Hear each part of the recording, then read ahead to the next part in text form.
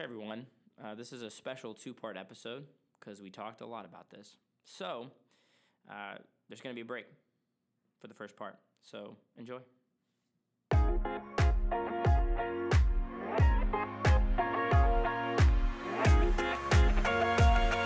Welcome to The Breakdown. I'm your host, Isaac Mateus. I'm here with Steven and Johnny. In our show, The Breakdown, we seek to equip students and parents with a biblical framework, practical wisdom, and resources so they would further their relationship with Jesus Christ and further the mission of God. Guys, let's get started with the show. Oh, yeah.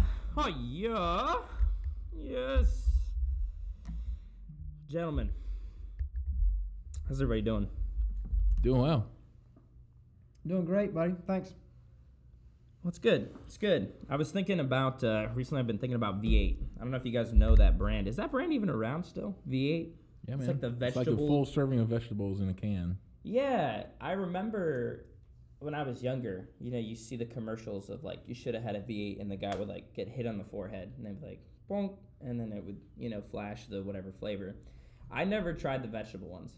No, I actually did, and they're pretty bad. They're bad. I don't know if you guys have had those. I tried the fruit, though. The fruit joints were my stuff, dude, when I was growing up. I would just be throwing them back.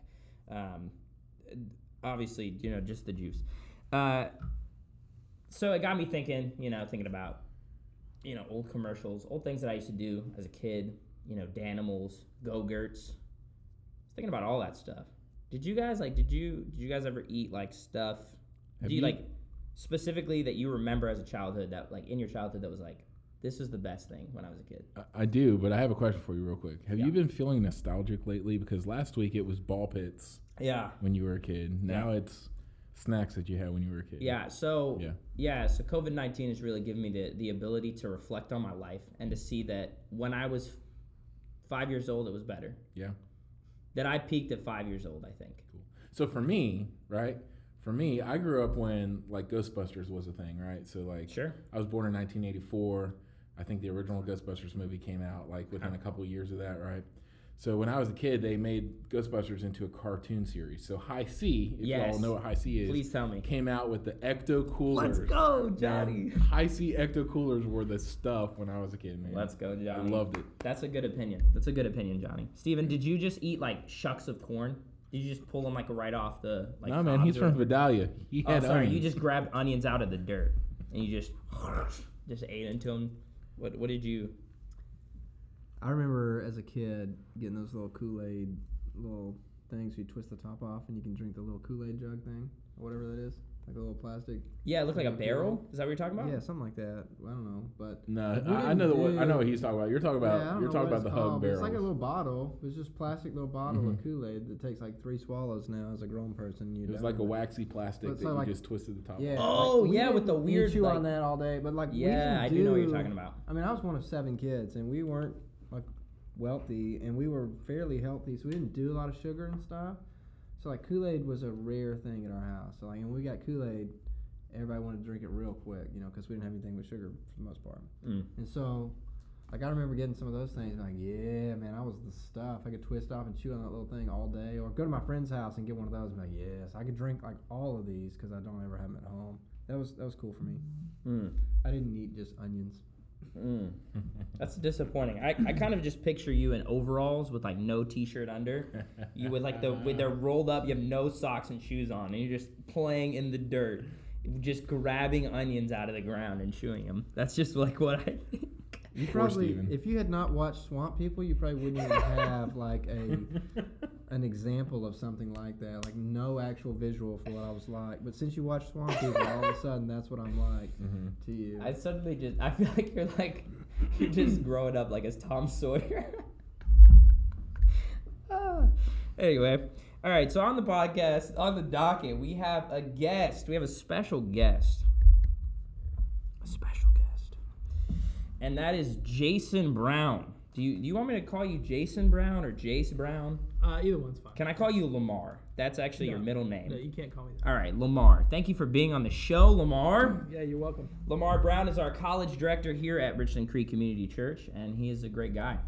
He is a philosophical mind leading the charge you know, everybody's reading his books. What's your new book, Jace? It's not out yet? It's Sea Spot Run. Okay. Oh, yeah.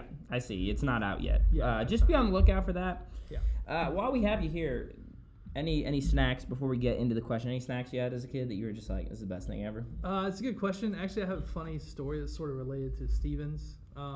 So when I was... He's also from Georgia. Yeah, I'm also from Georgia, but not the onion part. So when I was growing up, me and a buddy, we got together and we got $10 between the two of us, and we walked down to the local store, and they were selling Little Hugs by the $5 case. So you get an entire case of Little Hugs for $5. Now, Little Hugs was basically like kind of like Kool-Aid, like Steven's thing, but they were in like this little barrel shape, and they had like an aluminum top, and you rip it off, you know? Sure. Yeah, I know what you're talking about. And so we were real dumb. We bought 2 cases, and we were like, let's drink as many as we can before we throw up. And so we How long did you last? I think I got my whole case down. Wow. It was 24 in a case. So it was pretty crazy. He did not. I think he made it like 16, and I'm telling you, the throw up was just rainbow color. It was amazing. It was so many colors in one. So now we've lost all of our listeners. You're like the Hugs champion of the world. Yeah, well, yeah. The Hugs Chug champion. Yeah, Yes. yeah. I'll take that title. That's a good one. That sounds like a competition. That we should sounds have in awesome. student ministry. Yeah, Like, that sounds the so Hugs awesome. Chug. Yeah. Like, we're gonna do that next episode, I'm sure. Yeah, the Hug Chug Yeah. Challenge. Yeah. Yeah. Sorry you can't see this. Yeah, so that reminds me of my childhood. That's so yeah. good. Thank you for that. And the cookies that you would put on your finger as like a ring. Remember those? They were like flowers. I remember the lollipops that you put on your fingers. Oh my gosh, yes, the Yeah, flower yeah. ones. Yeah, the flower yeah. shapes that yes. Yeah. Oh my gosh. Yeah. Oh, Yeah. I completely forgot. Yeah, those remind me of my childhood. They were terrible. They were the They worst tasted horrible, cookies but ever, you would just I you would could put them on all your, my fingers and I Yeah. would just be like, look at me. Yeah, pretend you're like a king with all these rings or something. Yeah. Yeah. That's absolutely true. Yeah. That's awesome. Well, Jace, we're happy to have you on here, man. Hey, thanks, man. Thank you for being here. Let's get to the question on the docket for today. On the docket for today, this is the question that we have sent in to us.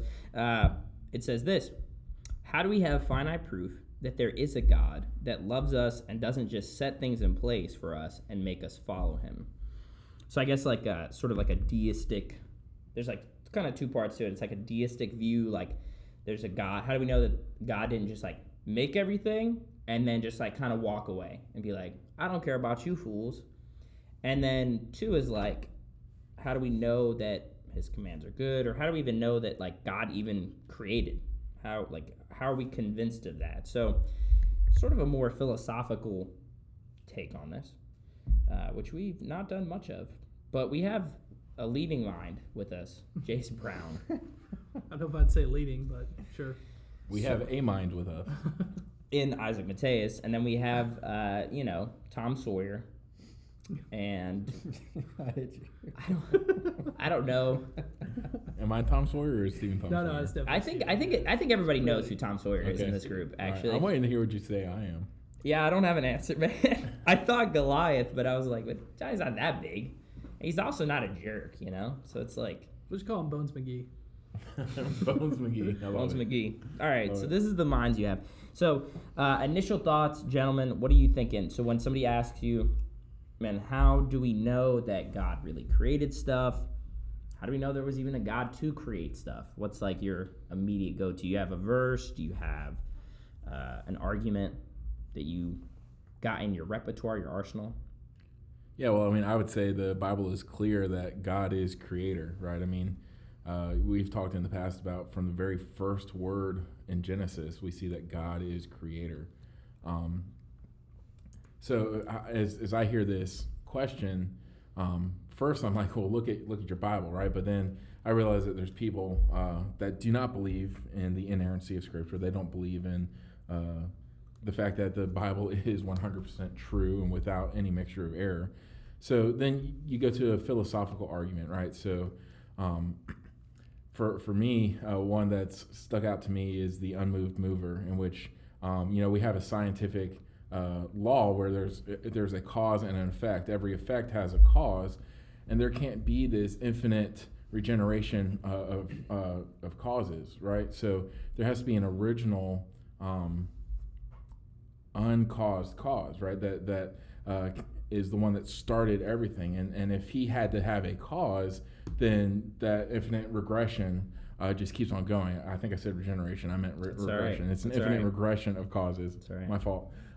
If he had to be caused, then that regression just continues to go. So there has to be an uncaused cause. And for me, a good explanation to be an uncaused cause, the originator of causes would be God as creator, right? So, so I think that's a fairly good argument.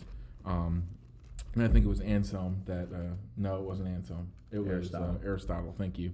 I'm terrible with this stuff. I told you guys, man. I'm not. It's I'm fine, not dude. The philosopher in me and Jace are just cringing. Yeah, and also now Jace is cringing because I'm just a philosopher or something. I don't know what happened. Well, all right. So I'm having a stroke midway through this thing. So there can't be an infinite regression of causes. Aristotle was a good thinker for this. Yep.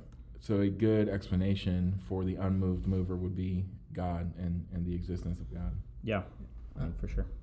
Yeah, I mean, for me, practically speaking, I'm a simple-minded person as well, and so I don't dive into philosophy and read a bunch of stuff on that.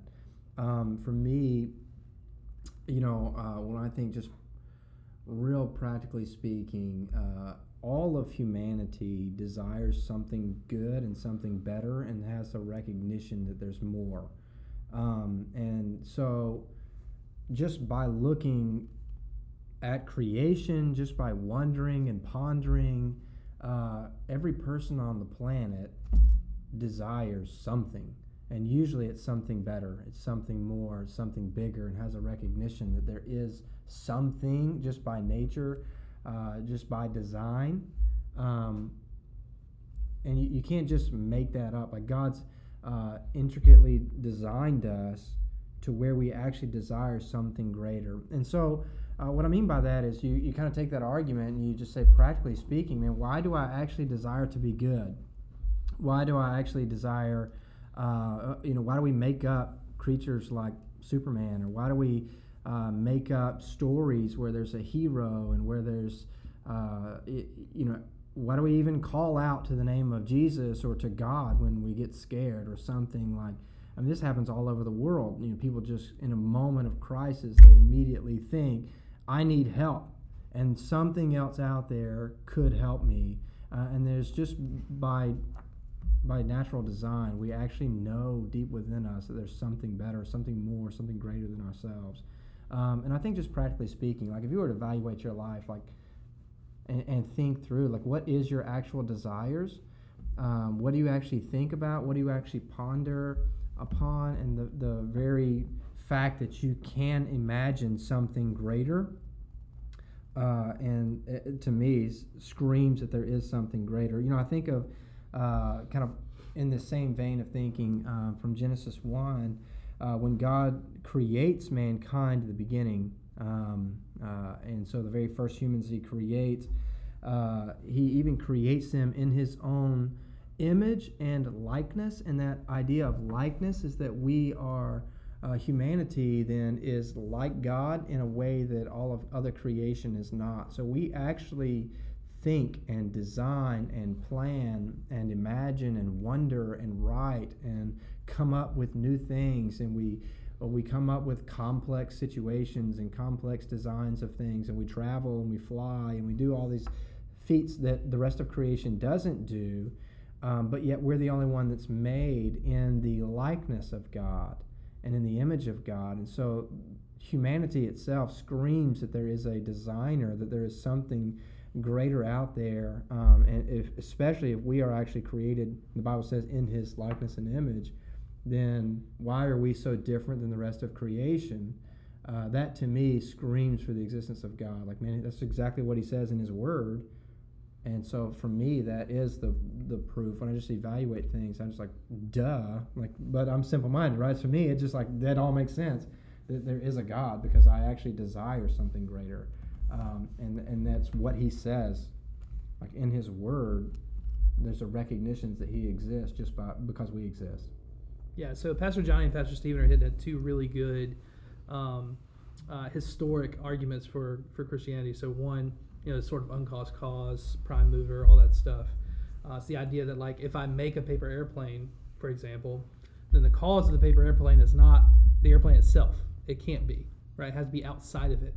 And so in the same way, we know scientifically, like, if you want to put some real handles on this stuff, we know that the universe began to exist, right? Because we can look at things like background radiation of the universe and see that there is a redshift. That means things are moving away. Well, if you rewind the camera, right, if you rewind the video, you know that it all began at a singularity, a single point.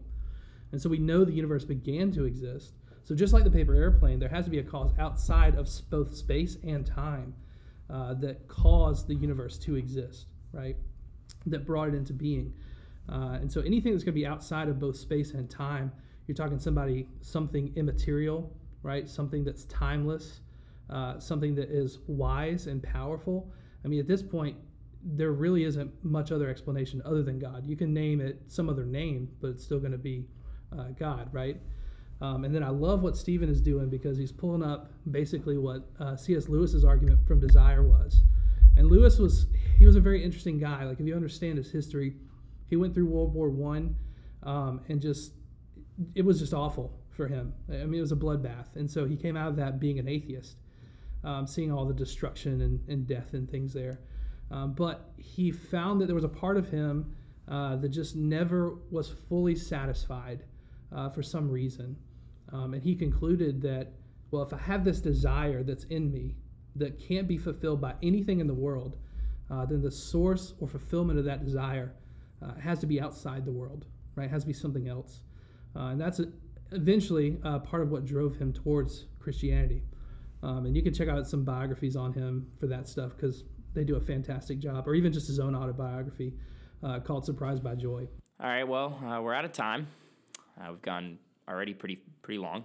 So check back with us for part 2. We'll gather back again. So thank you for listening. Thank you for tuning in. Thank you guys for being here, and look for part 2.